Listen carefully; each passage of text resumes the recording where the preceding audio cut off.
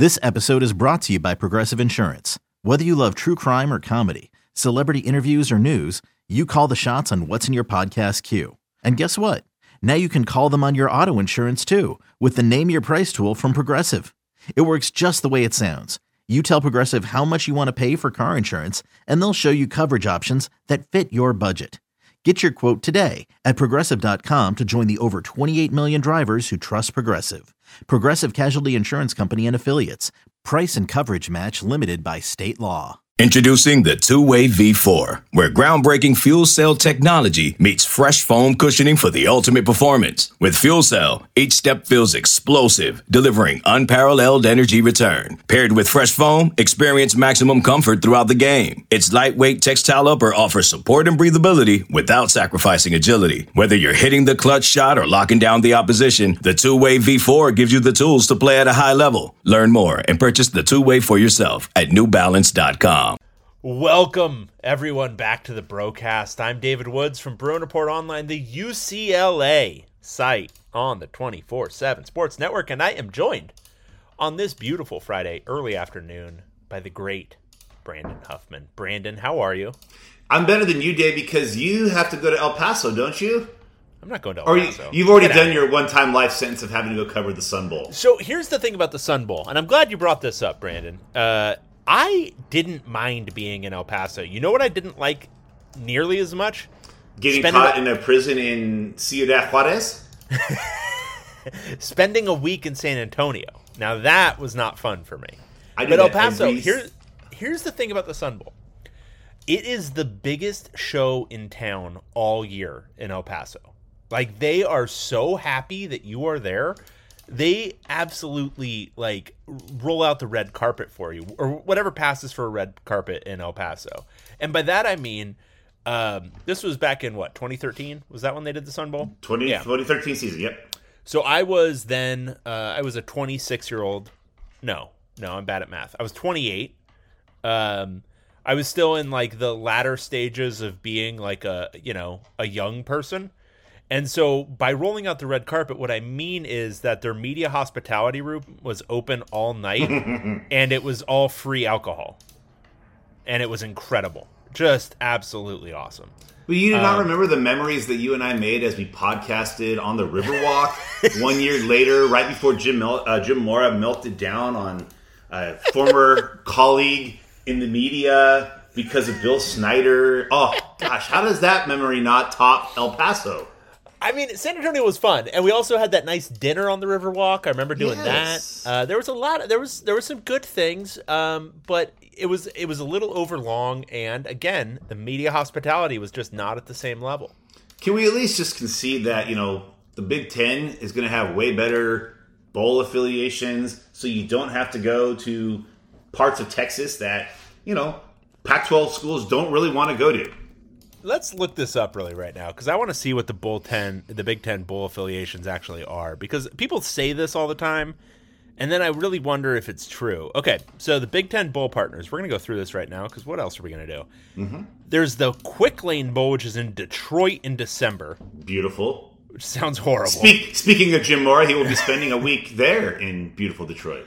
There's the beautiful Guaranteed Rate Bowl. Who can forget the Guaranteed Rate Bowl, which is in Phoenix on December 27th. So is that the same one that it used to be? Wasn't it? Yeah. It's been the Cheez-It Bowl, the Cactus Bowl, the Emerald. I don't know. It's been like 500 It names. used to be Pac-12. All right, Then there's the Bad Boy Mowers Pinstripe Bowl in New York. In the Bronx, baby. New York City. Yankee Stadium. So I guess that's okay. Then there's the Duke's Mayo Bowl in Charlotte. You win that, you get dunked with mayo, so maybe that isn't necessarily... Although I hear Charlotte's wonderful this time of year.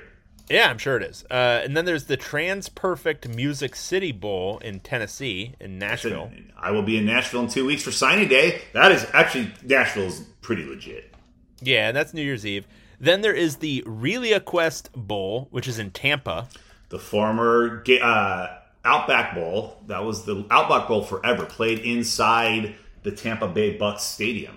So I guess what we're really doing by going to the Big Ten is we're trading all the Texas crap for Florida. Because then there's the Cheez-It Citrus Bowl, which is in Orlando. and obviously the Orange Bowl, which is in Miami. And then yeah, the obviously the Rose Bowl for obviously the Rose year. Bowl. We'll see what happens there, but okay. So I think the main difference. So you're still getting some crap, and you don't have Vegas, which is a big problem for me, because you're still getting Detroit. Like, you're still getting stuck with Detroit and Phoenix, and frankly the Bronx. But you get to go to some southern locales that are different from Texas. But frankly, I don't see a major difference here in location. I think the fundamental difference is you're getting better opponents most of the time. Yes, and you're better games, like you said, better opponents. There's not the trap of playing the Mountain West champion, and you're also not having to play like the 9th place team from the ACC, which is already knee deep into basketball season. Yeah, I mean, the Pinstripe Bowl and Duke's Mayo Bowl are both against the ACC, but I think it's upper level ACC. Yeah, you just here's the thing: you just don't want to run into Pitt in a bowl game. You just don't. Where's the excitement in playing Pitt? There's none. Although, hey, you know what? UCLA doesn't have to worry about Keaton Slovis throwing a touchdown pass with like 15 seconds left, and then have their cornerback go in the transfer portal a week after that. This time, you're not carrying any trauma. No, I'm just trying to give storylines. Add some color a to the little broadcast. For instance. Okay. Well, all right. So that's a little digression, as we say here in. But it's relevant. I would is. speak to its relevance because I would imagine, Dave, you and I both covered the Alamo Bowl in 2015 after the 14th season. I think with you and I in attendance, we upped people that had an affiliation to UCLA in the crowd from maybe 97 to almost 99 people there. Yeah, I think we doubled it, actually, just the two of us. You might be right. Yeah. No, it was you, me, and then Brett Hundley's dad, and then maybe like his sister, and that was it. So yeah. Oh no, and Paul Perkins' dad, who's huge man, Bruce Perkins. Bruce Perkins, is that a name? It sounds right. Yeah, I think that's right. Huge man. Okay, here we are, 10 minutes into this show, and we've talked about some other stuff. This is a big recruiting weekend for UCLA football, and I would say this entire period is it's a little bit crazy. So just to set the stage for everyone, the transfer portal opened on Monday. There was already some pre-movement. Some players didn't get the memo and were announcing that they were entering the transfer portal well before they should have been announcing it. But and there were some grad transfers who went in, obviously, because they were eligible. But then on Monday, the floodgates opened. UCLA already made contact with a bunch of people, and one of them, cornerback, one of the top players in the portal, Virginia quarterback Fentrell Cypress, is coming in on an official visit this weekend to UCLA. And if you were paying attention to UCLA's football team this year, one of their major issues, Brandon, was cornerback. Mm-hmm. So this is one of those areas where, yeah, you could address it in high school recruiting, but it's one of those areas where you really would prefer to get an impact transfer, and this is who, Cypress potentially is. What's your feeling on this recruitment and this whole situation with one of the top corners in the transfer portal? Well, obviously getting him to come in on a visit that quickly after he went into the portal tells you that this is probably going to be a relatively expedited recruitment. I don't think he's going to be a guy that's going to drag this out until the spring or the summer. It sounds like, he wants to make things happen ASAP, get on campus, get to playing, and, UCLA has the opportunity this weekend. What helps is the fact that next weekend is the last weekend of official visits. What hurts is the fact that Cypress could probably take a couple more in the middle of the week, and then there is a small window, I believe, in the first week in January that, while it's still the NCAA dead period, transfers are allowed to take official visits. So, depending on when Cypress wants to have this thing wrapped up, UCLA at least is getting the advantage of getting that first visit from him. But because he is likely going to be hotly pursued, they may have to sit there and wait, and they had the first shot, but they got to wait for all these other schools to have their shot. Yeah, and that's... So I've been kind of impressed with a level of activity because it sounds like Chip Kelly has actually been doing a fair bit of this himself. He obviously Biggins reported that he had been the one to personally reach out to. How are we pronouncing his last name now? DJ? What are we doing? Uiagalelei? Yeah, so there was a time when it was like Ungalele, but that got switched. I like DJU. Yeah, DJU, but like the way I'd always understood it with the Polynesian names is you just pronounce everything. So I would go Uiagalelei, right? That sounds right. I mean, that's what I always did it phonetically by how I spelled it because it was Uiagalelei. So Uiagalelei.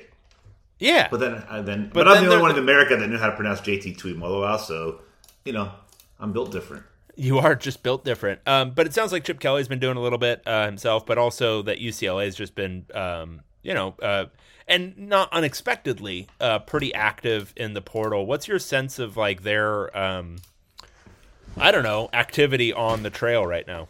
It's interesting because I've had this question from a couple of different sites on the 24/7 Sports Network. Hey, who are our coaches reaching out to in transfer recruiting? And transfer recruiting is so much more deliberate and stealth than high school recruiting. There's a reason a lot of these guys go into the portal, and it's more of a business decision this time rather than, hey, I want to go where the schools are following me on Twitter the most or Instagram love is the highest. Guys are kind of working a little bit more in silence, the recruits and the coaches. The coaches don't want, especially if it's an FCS recruit or if it's a group of 5 recruit, a Power 5 school doesn't want anybody to know that they're doing well with them. So, you're not seeing a lot of offers posted. Now, you're seeing it with the FCS guys. A lot of these FCS guys didn't get to go to the recruiting process in high school. So they're getting to show all the tweets that or all the offers that they're getting from the Power 5. But a lot of the Power 5 guys tend to move a lot more in silence. And then, bam, the school announces that they've committed. So we're not seeing as much activity on the social media side of things with UCLA with a number of schools, but there's a lot of stuff going on behind the scenes, a lot of stuff going on off the grid that tells you that UCLA is being just as aggressive this year, if not more so, than they've been in the last few years. So I don't think a lack of activity on Twitter means that there's not a lot of action. I think there's a lot of action going on, but I think a lot of schools have kind of taken to kind of an omerta code of just keep your mouth shut. We want to kind of get this done behind wraps. Yeah, and you can kind of sense that if you're like kind of casually following this, you're not seeing guys reporting their own offers in the transfer market. Like it's few and far between, and actually one of them, it's probably the coldest is probably not a legitimate offer. But chilling, really. Yeah, just chilling, man. But like you're not seeing it as much because I think a lot of these guys, they've already been through it once, and some of them, yeah, they liked the process and they want to go through it again, but I can't shake how many guys at the end of the recruiting process were like, that was exhausting when they're done with high school recruiting. So I can imagine for a lot of these dudes, especially like, I don't know, like a Justin Flo type, for example, who had a heavy recruitment in high school. Like, is he really going to want to do like the whole like round of interviews, tweeting out every offer, getting another call from a team site, the whole thing? I doubt it. I doubt that's something he's interested in doing. Yeah, I do. I agree with you. I think guys don't want to necessarily add more than they already need to. They, again, like I said, this is a business decision. Now, not to say that the first time recruiting out of high school isn't a business decision, but there's a lot more focus on the important stuff of football this time around instead of all, in the day and age where guys are making decisions for schools based on NIL more than NFL opportunities, but it's like, where can I get that bag earlier and heavier? The second time around with the portal, it's like, dude, I just need to go where I can play, where I can get on the field, where I can make a difference, so I can have that opportunity to get on the field and show what I can do so I can play at the next level. And I just think you're seeing way less activity. It's almost like these guys have learned their lesson. Maybe they went into the portal because, they kind of treated the recruiting process like a game when they were in high school, and now they realize they've been humbled. They're not the player that they once were. They aren't the prospect that they once were. And maybe it's humiliating when you're an elite 4-star, 5-star guy that was recruited by everybody, that the second time through, all of your offers are, relatively unremarkable schools. So you're also trying to, kind of protect your ego by not tweeting, I had offers from Alabama, Georgia, and LSU, and now I'm being recruited by South Alabama, Georgia Southern, and Louisiana Monroe.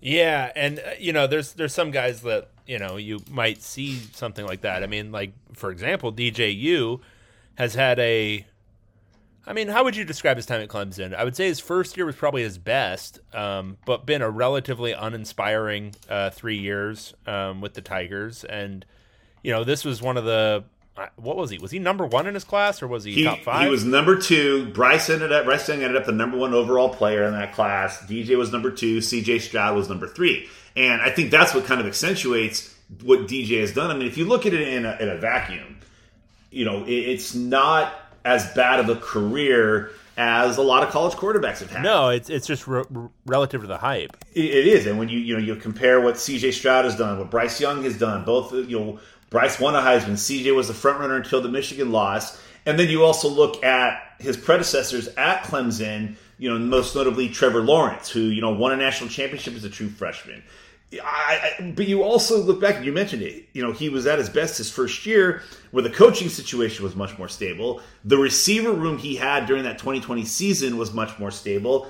Georgia, in that first game last year, when they played in the opening week against Clemson, Georgia, I think, completely changed the complexion of Clemson football in that game, and it really... You can see it rattled DJ because he looked good against Boston College his freshman year. He looked good against Notre Dame, even though they lost in double overtime. Then that Georgia game happened last year with a generational defense, but it never seemed like DJ got back on track during that season. Then this year he comes out, has that first game where things aren't going great against Georgia Tech, but then he has the Wake Forest game where they go on the road and they win, and he leads them to this late victory. And it's like, okay, is he turning the corner? Then they have the South Carolina game. Then he gets benched in the ACC championship game. It's clear it's Cade Klubnik's season. The talent is there. The talent is with DJ. It's the shoulders up that is going to take some rehabilitating. Yeah, that makes sense. And, if you can see some signs. The thing for me, and just looking at what UCLA, obviously Dorian Thompson-Robinson's going, taking a look at the quarterback depth chart, I think my general sense of it is Ethan Garbers will probably be fine. I don't think he's going to be close to what Dorian was the last 2 years, but I think he'd be fine. But I also think it's worthwhile for UCLA to kick the tires on a variety of upgrades, because getting in somebody who can play at minimum at the level that Dorian did this past year would obviously, I think, would be better than what they're going to get out of Ethan Garbers next year in his first year starting.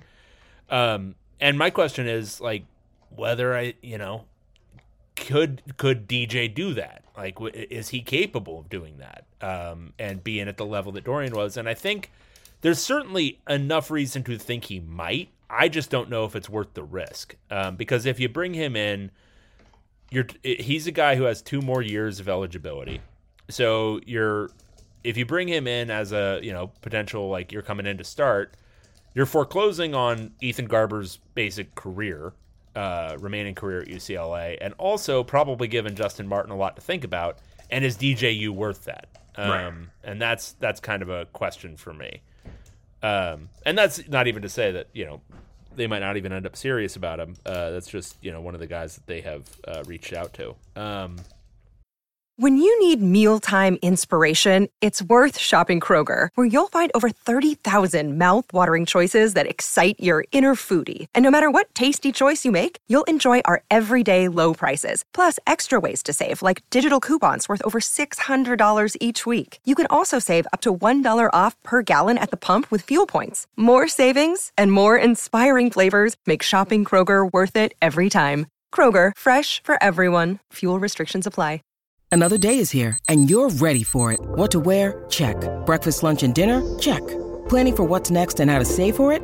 That's where Bank of America can help. For your financial to-dos, Bank of America has experts ready to help get you closer to your goals. Get started at one of our local financial centers or 24/7 in our mobile banking app. Find a location near you at bankofamerica.com/talktous. What would you like the power to do? Mobile banking requires downloading the app and is only available for select devices. Message and data rates may apply. Bank of America NA, member FDIC. So All right, so transfer recruiting is pretty hot and heavy, and there's a lot of it going on behind the scenes. But they've reached out to former 5-stars. Justin Flo, obviously. Biggins reported there's going to be probably some serious interest there. DJU, obviously, they've been in contact with Fentrell Cypress, one of the top transfers on the market. There's some big high school recruiting news, Brandon. Decently sized news, maybe of the seismic size. It is now out that Dante Moore is expected to take an official visit to UCLA this weekend. Now, while people might guffaw and chortle and, chuckle, laugh at UCLA's efforts with Dante Moore, and for good reason. He's the number 2 player in the country. He's the number 2 quarterback in the country. Some might think he's the number 1 player and quarterback in the country. But this isn't like a completely out of the blue recruitment. UCLA has been recruiting Dante Moore for, the better part of almost 2 years. I think he was the second quarterback that UCLA offered in the 2020-23 class. Nico Yamaliava was the first quarterback that they offered. Then they offered Dante Moore. Eventually they offered Jaden Rashada before finally offering Luke Duncan, who incidentally will also be on his official visit to UCLA this weekend. I believe the phrase, if I remember when my children used to watch Bubble Guppies, is awkward.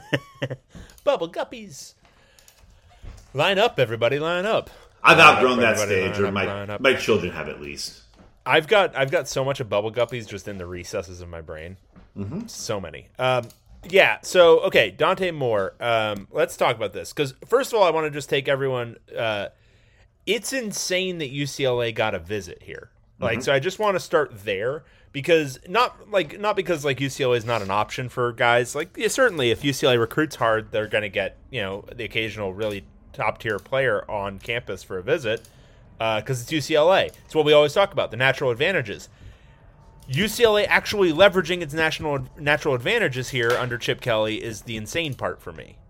Getting a 5-star quarterback, the number 2 player in the country, the number 2 quarterback in the country, on campus at this late date when he's already committed to another school, that feels big. That feels, and especially in this NIL era, because as you keep writing in all of your things about Luke Duncan, the attraction of Luke Duncan in a lot of ways was he wasn't that into NIL, and that was a necessary quality because UCLA wasn't really doing it. This, if you didn't already have Tracy's reporting about NIL and the kind of change for UCLA, this should tell you a little bit. It's I won't say it's a whole new world, but shift. Certainly a shift. It's a matter of now finishing the deal, and with absolutely no pun intended whatsoever on that. It's one thing to say you've got some NIL scratch to work with. You've got a collective to work with. It's another thing to actually get the players to commit. Because here's another thing that we're seeing, and we saw a lot in the spring, not really with UCLA, but we saw it with a lot of the bigger schools across the country, is there's this little tiny thing in NIL that's called leverage, Dave. And schools are leveraging their NIL deals with recruits, and recruits are using that same leverage to get another school to either, meet the demands or meet the offer or meet whatever the potential NIL deals could be. And, there was all the hubbub that came out right after Jaden Rashada announced his commitment to Miami. You had lawyers going on and yelling at each other on Twitter. You had all these articles. And so NIL absolutely is a factor with elite players and especially elite quarterbacks. But now it comes down to a potential of playing time. Because if the talk about Bo Nix returning for his senior year, or I guess this would be his super senior, no, it'd be his 5th year. But regardless, Bo Nix has another year of college football he could play. So if he does return, even with the departure of Kenny Dillingham, if he returns to Oregon, now that path to the starting job, there's no way that Oregon's going to bench Bo Nix, who, before he got hurt, had them on the cusp of potentially playing for a playoff. Dan Lanning is not going to turn that over and turn it over to a true freshman. But UCLA might have an opening at their – well, they will have an opening. So you got Ethan Garbers. You have Justin Martin. You have Luke Duncan already coming in, which I would imagine if another quarterback came in, that might be reevaluated. But now it's a matter of, does UCLA offer the playing time that Oregon might not be able to offer until 2024? And does that now weigh heavier than any NIL? So you have to have the NIL to even be competitive. But the playing time is still going to be a key asset and aspect of this recruitment. Yeah, and I know UCLA has been reluctant at times to promise playing time and promise position to a guy, but if ever there was an opportunity to do so, I think this would be it, because it's and you can get. I'd love to hear your evaluation of Dante Moore, but from what I've seen, absolutely could step in and outcompete Ethan Garbers and Justin Martin for the starting job next year, even if he's not promised it. But what's your sense of him as a player? Because what I see is, like, obviously he's not like the uber tier athlete or the uber tier arm strength, but just the complete package of accuracy, able to throw to all levels, headiness in the pocket, good enough mobility. Like, it just seems like he's a kind of a do everything pretty well guy. He is, I mean, there's a reason why it's been such a heated debate. I mean, you can say what you will about the Arch Manning recruitment, the Arch Manning evaluations and ranking, but Dante Moore has probably been the guy that's made the biggest push to be the number one overall player in the country. That's how special and talented he is. I was on a conference call earlier on Friday morning, in preparation for the All-American Bowl. And, he is a candidate for the National Player of the Year, the Offensive Player of the Year. He is, widely considered the best quarterback to come out of Detroit in a number of years. And Detroit high school football is widely considered to be among the best of, the major city football in the United States. Some people say he's the best player to come out of Detroit since Jerome Bettis, to give you some context. And that was 30 plus years ago. So this is a transcendent type of quarterback, a transcendent type of player. He comes in with all of this attention. He comes in with the state championship rings to back it up, with the numbers, with the production. Like, this would be, UCLA got Jalen Phillips back in 2017. He was the number one player per the composite, but he was not the number one overall player on any website. He just ended up being the highest because he's most consistent. Like, Dante Moore is potentially the number one overall player in this class as a quarterback. And if you look at the past few classes, the number one quarterback in 2021 is probably going to win the Heisman Trophy on Saturday. The number one quarterback in the class of 2020 won the Heisman Trophy last year, is probably going to be a high overall pick. Trevor Lawrence was the number one player in the 2018 class, the number one overall pick, won a national championship. That's the kind of fraternity he could be joining. That's an elite football player, Dave. Yeah, and so I think for UCLA fans, I think you got to hope UCLA is pitching this the right way, which is, as Brandon said, the leverage that UCLA has here is the on-field stuff, because whatever you might think about UCLA's NIL potential, probably not matching Oregon's at this point. Maybe it gets there in some point in the future, but probably not. But they might have a compelling enough pitch relative to Oregon on the field, because Oregon has a new offensive coordinator. And I think, so side note, I think Land Danning is doing an awesome job hiring guys. And I think the offensive coordinator he hired is going to be very good, because he already has been. Loved him at Kentucky when he was a basketball player there. Willie Cauley-Stein, right? Yeah, exactly. But I think he's going to be good. But it's an unknown for a quarterback, and a guy who's, probably intending on only playing 3 years of college football. Mm-hmm. You want to know what you're getting into. And Chip Kelly is a known quantity and a known elite quantity who's going to produce an elite offense. And if Chip Kelly has a pitch, it's show Dorian Thompson-Robinson's freshman year film and then show his fifth-year senior film. Mm-hmm. And show that to a prospective quarterback and say, hey, this is what I turned this guy, who had played basically 1 year as a starter in high school, I turned him into. What do you think I can do with you, who has I mean, Dante Moore has started, all 4 years? All 4 years, multiple state championships, and is built to play this position.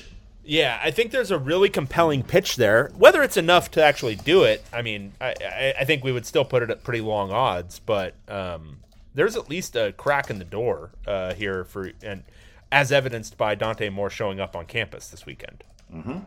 So, but let's go back to the awkwardness that could potentially. Yes, I want to delve into this. Yeah, I mean, you got a quarterback that essentially had the opportunity, and we're talking Luke Duncan here. You had a quarterback who had the opportunity to stay in his backyard and go play at Cal, had multiple opportunities to commit to Cal, went to the UCLA camp at the beginning of June, then waited 3 weeks to throw in front of those coaches again, got the offer from UCLA, committed 5 days later. He stayed loyal despite schools coming to watch him throw, coming to watch him play this year. And now you bring Dante Moore in. It's one thing to bring Dante Moore in and Luke Duncan in at separate times. But to have them both there on the same official visit weekend is definitely a little bit of a head-scratcher. Who's Ryan Gunderson going to give all his time and energy to? Who's Chip Kelly going to give all his time and his energy to? With a guy of the caliber of Dante Moore, you take his official visit whenever the hell he wants to visit. All right, if he wants to come on Christmas Day, if it was legal, you host him on Christmas Day.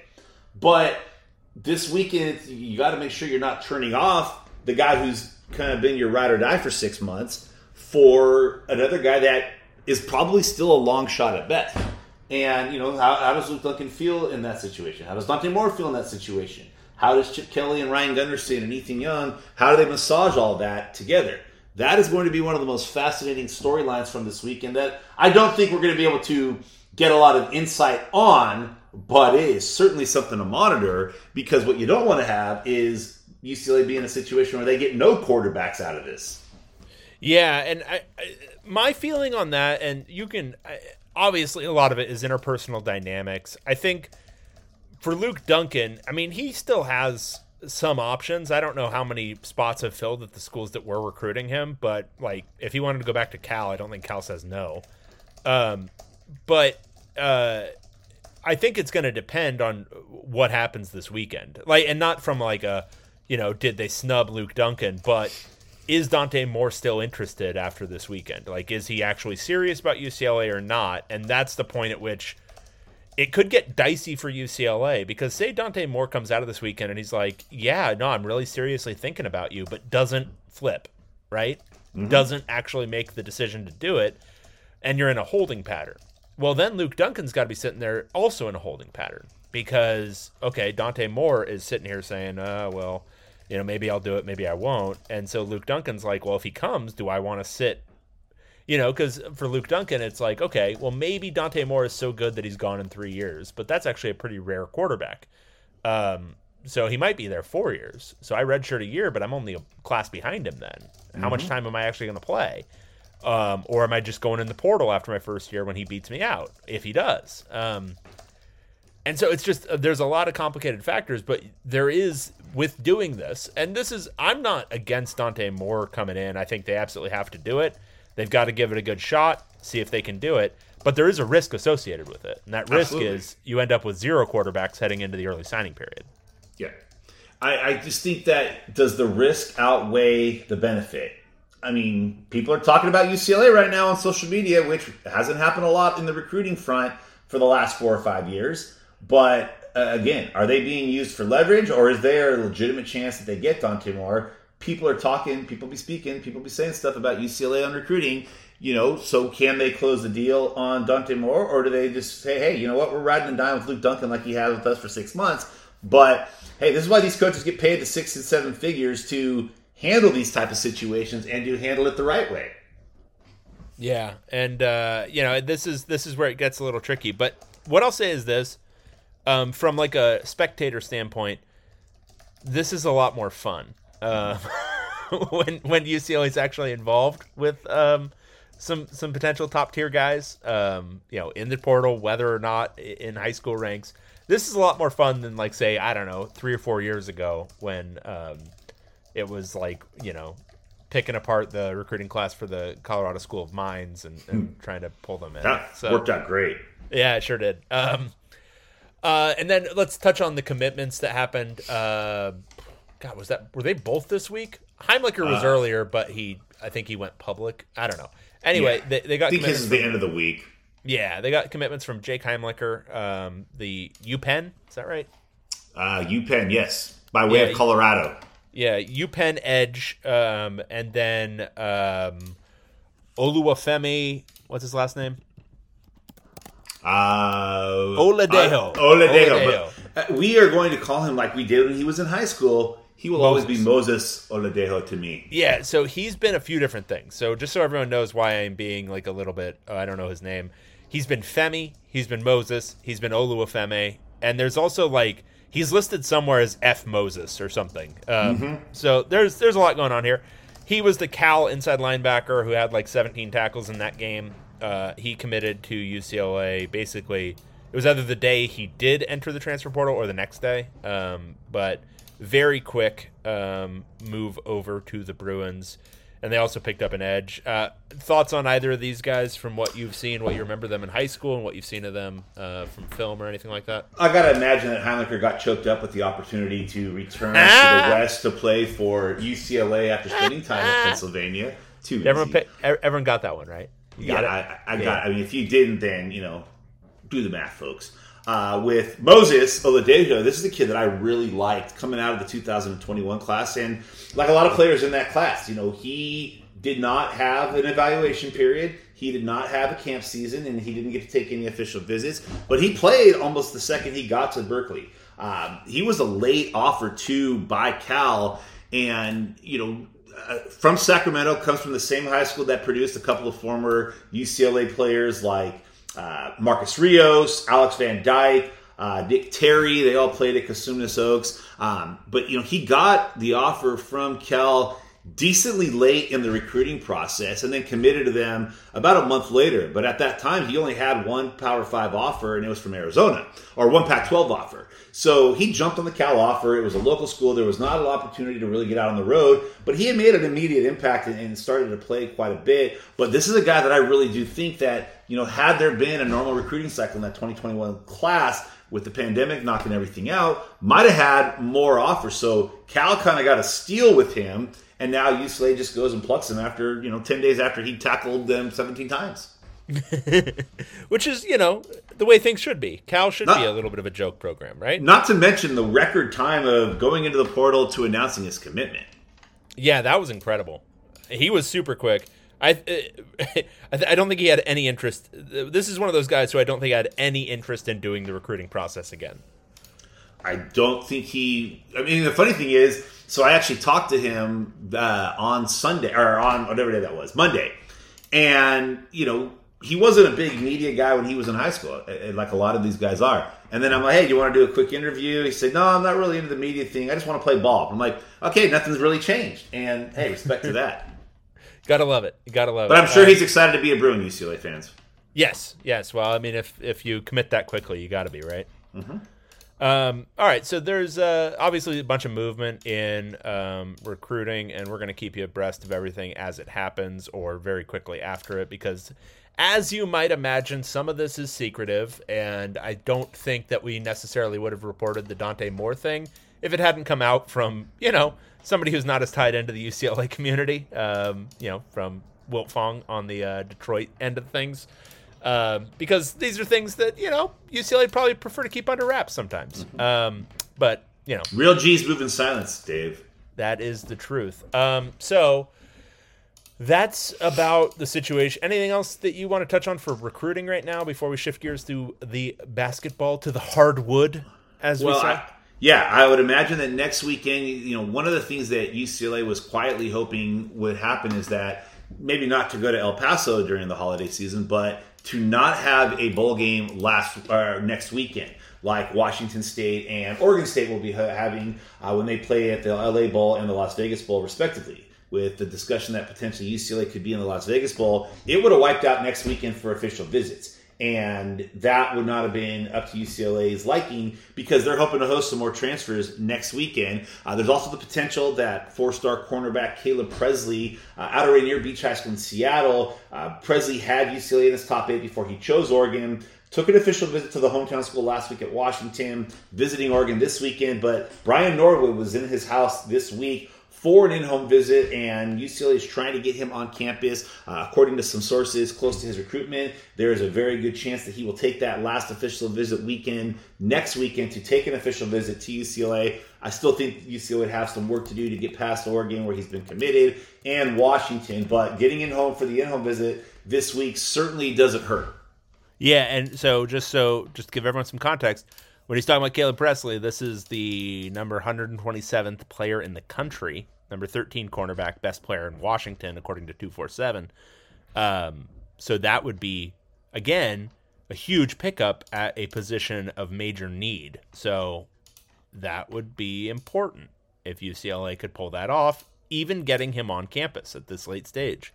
But it's, again, just kind of a little bit of a different thing going on where they're actually attracting, some late interest, and we'll see if any of it turns out from high 4-star, 5-star guys.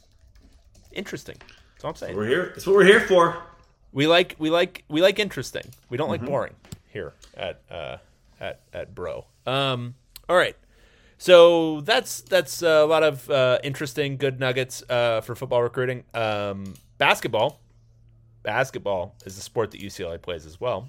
This week, UCLA wrapped up its opener slate of conference games.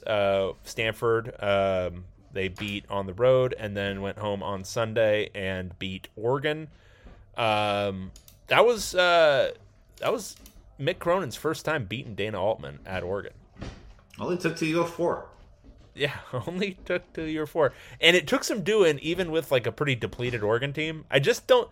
There's a couple of coaches that just seem to have had Mick's number a little bit. Dana Altman's one, and then Andy Enfield until last year was the other. Where it was just, yikes. Not so good every time they played. But good to get that monkey off the back. UCLA now has Denver on Saturday, tomorrow at noon. And then goes on the East Coast swing to travel to Maryland and then play Kentucky in New York in a neutral site game. But, basketball's doing pretty well. They're playing basketball. They played this weekend, it's the finals weekend thing where... They just got one game over like a 12-day stretch too, right? Yeah, basically. So they will have played Sunday, December 4th, and then they play this weekend on Saturday, and then it's another game on the 14th. But yeah, it's one game in a 10-day stretch. But quite a gauntlet there with Maryland and Kentucky, in consecutive games before they get UC Davis to ease into the remainder of Pac-12 play. But yeah, Dave, I'm not a big fan of this whole, let's start Pac-12 play in the beginning of the month and then ignore it for 3 weeks. Conference. I think it's a response to some scheduling issues for non-conference play, but I think the result is you end up with teams that are half ready, kind of injured, or still working through some kinks. The UCLA product, obviously they came out of it 2-0, but the UCLA product we saw in those games is going to look vastly different probably by a month from now. I would imagine there's going to be more comfort at the 5. Roles will be figured out a little bit better. So, seeing this early stretch, I guess it's good for a little bit of just, temperature testing, who's going to be good, who's not. But as it stands, I don't think it's that important. And the problem is, for me, it also kind of forecloses the possibilities for some teams that look like they have potential. Like Colorado last night, for example. They blew out Colorado State, but they've taken 2 losses already in conference. They lost to Arizona State by a point, and they lost to Washington on the road by 10 points. If they don't have those and they have a couple of patsies, we're talking about, 7-3 Colorado that looks like a real legitimate NCAA tournament team. And now it's wow, they've got a lot of work to do. And so it's just, I don't know. It's a timing thing, but I think, Mick Cronin said it, I think, a couple years ago when they were first talking about this, your team really isn't ready for conference action by early December. You really do need kind of 2 months of buildup. And it's one thing to play these big non-conference games because a lot of it is, just talent alone and all that kind of stuff. But to get your systems down for the rigor of conference play when all these teams are familiar with each other takes some time. So, yeah, I mean, it's something they're just going to have to deal with for the next 2 years. And then, I don't know what the Big Ten scheduling thing is, but I think they also play some conference games early now. Like, I think Indiana just played Rutgers and Nebraska.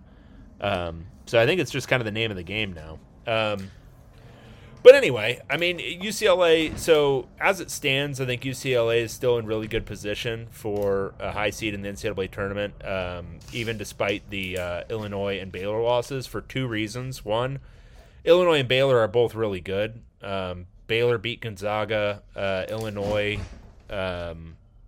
just beat Texas in overtime.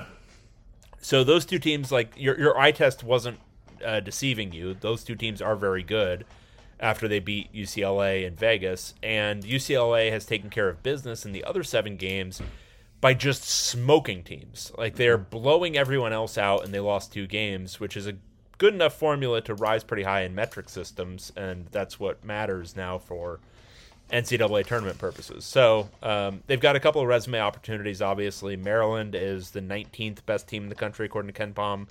Kentucky's number 6.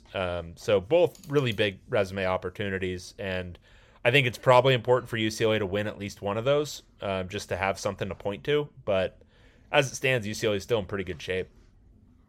I think what's going to be really fun to watch is when Pac-12 play begins and UCLA is greeted warmly on the road at some of those schools that are very upset with UCLA going to the Big Ten. And oh my gosh, Netherlands just scored in the literally in 10 minutes of stoppage play. They scored at the 100-minute mark. Sorry, I got distracted there, but that was incredible. Ooh. And I'm not even a big soccer guy, but wow, rough day for Argentina. They thought they had the game won. But yes, it's one thing to go play football games on the road in these big cavernous stadiums. I was on the sideline at the UCLA-Oregon game towards the end of the game, and I heard the Autzen faithful not too happy with UCLA's decision to leave, also not too happy with Chip Kelly. But basketball gets way louder and more angsty, so we'll be interested to see how UCLA does on the road. Although that game at Stanford last week looked like a UCLA home game, far more UCLA fans, far more UCLA applause than Stanford had. Yeah, no, for sure. I think people always get a little surprised by it, but the Bay Area contingent of UCLA fans is, well, I think the reality is it's a little bit, I think a lot of young alumni end up there because their homes are up there, like where they originally started. So you get a different crowd than what's typically at Pauley, and they're really excited because it's, one of the 2 opportunities a year to go see a UCLA game up there. So they're ready to bring the energy. But yeah, that first half when they went on kind of that insane run, that place was, popping with UCLA fans. So, yeah, I mean, it's, I think there's still a lot to figure out. I mean, I think, if you watched my practice video of this week, those out there, you'll see Adem Bona. It's not just on the floor during games. Like, he's swimming in practice, which it's kind of classic freshman stuff, but you don't necessarily expect it from 5 stars.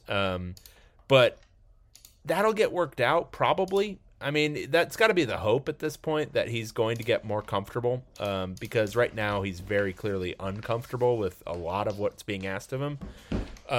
And he's shown enough throughout his prep career and then in the international stuff that there's a lot more there than what he's showing on the floor right now. And then I think as Mac Etienne works further and further back from his knee injury, he's going to probably make, bigger strides in terms of stealing more minutes from Kenneth Nwuba or Bona.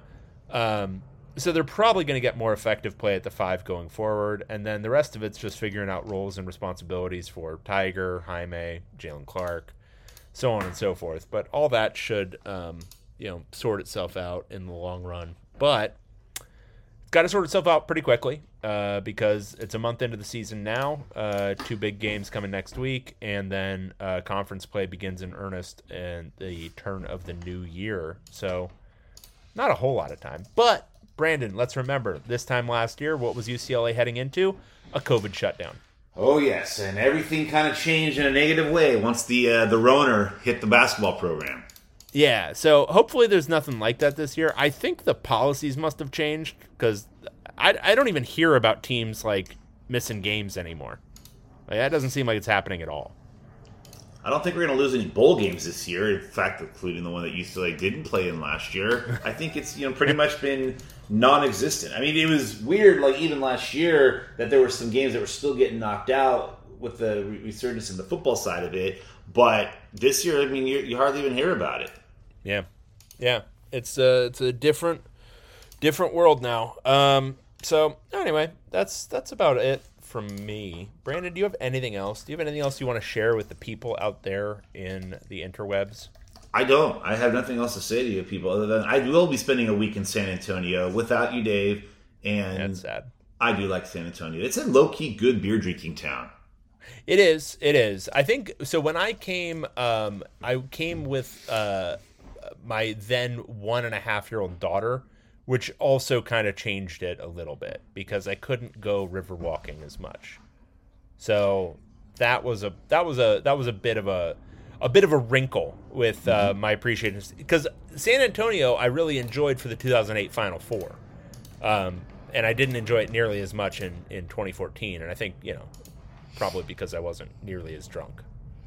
Would be. Hey, if only Ben Howland might have made some defensive changes, that San Antonio trip would have been even more epic. Too soon. Sorry. Yeah, much too soon.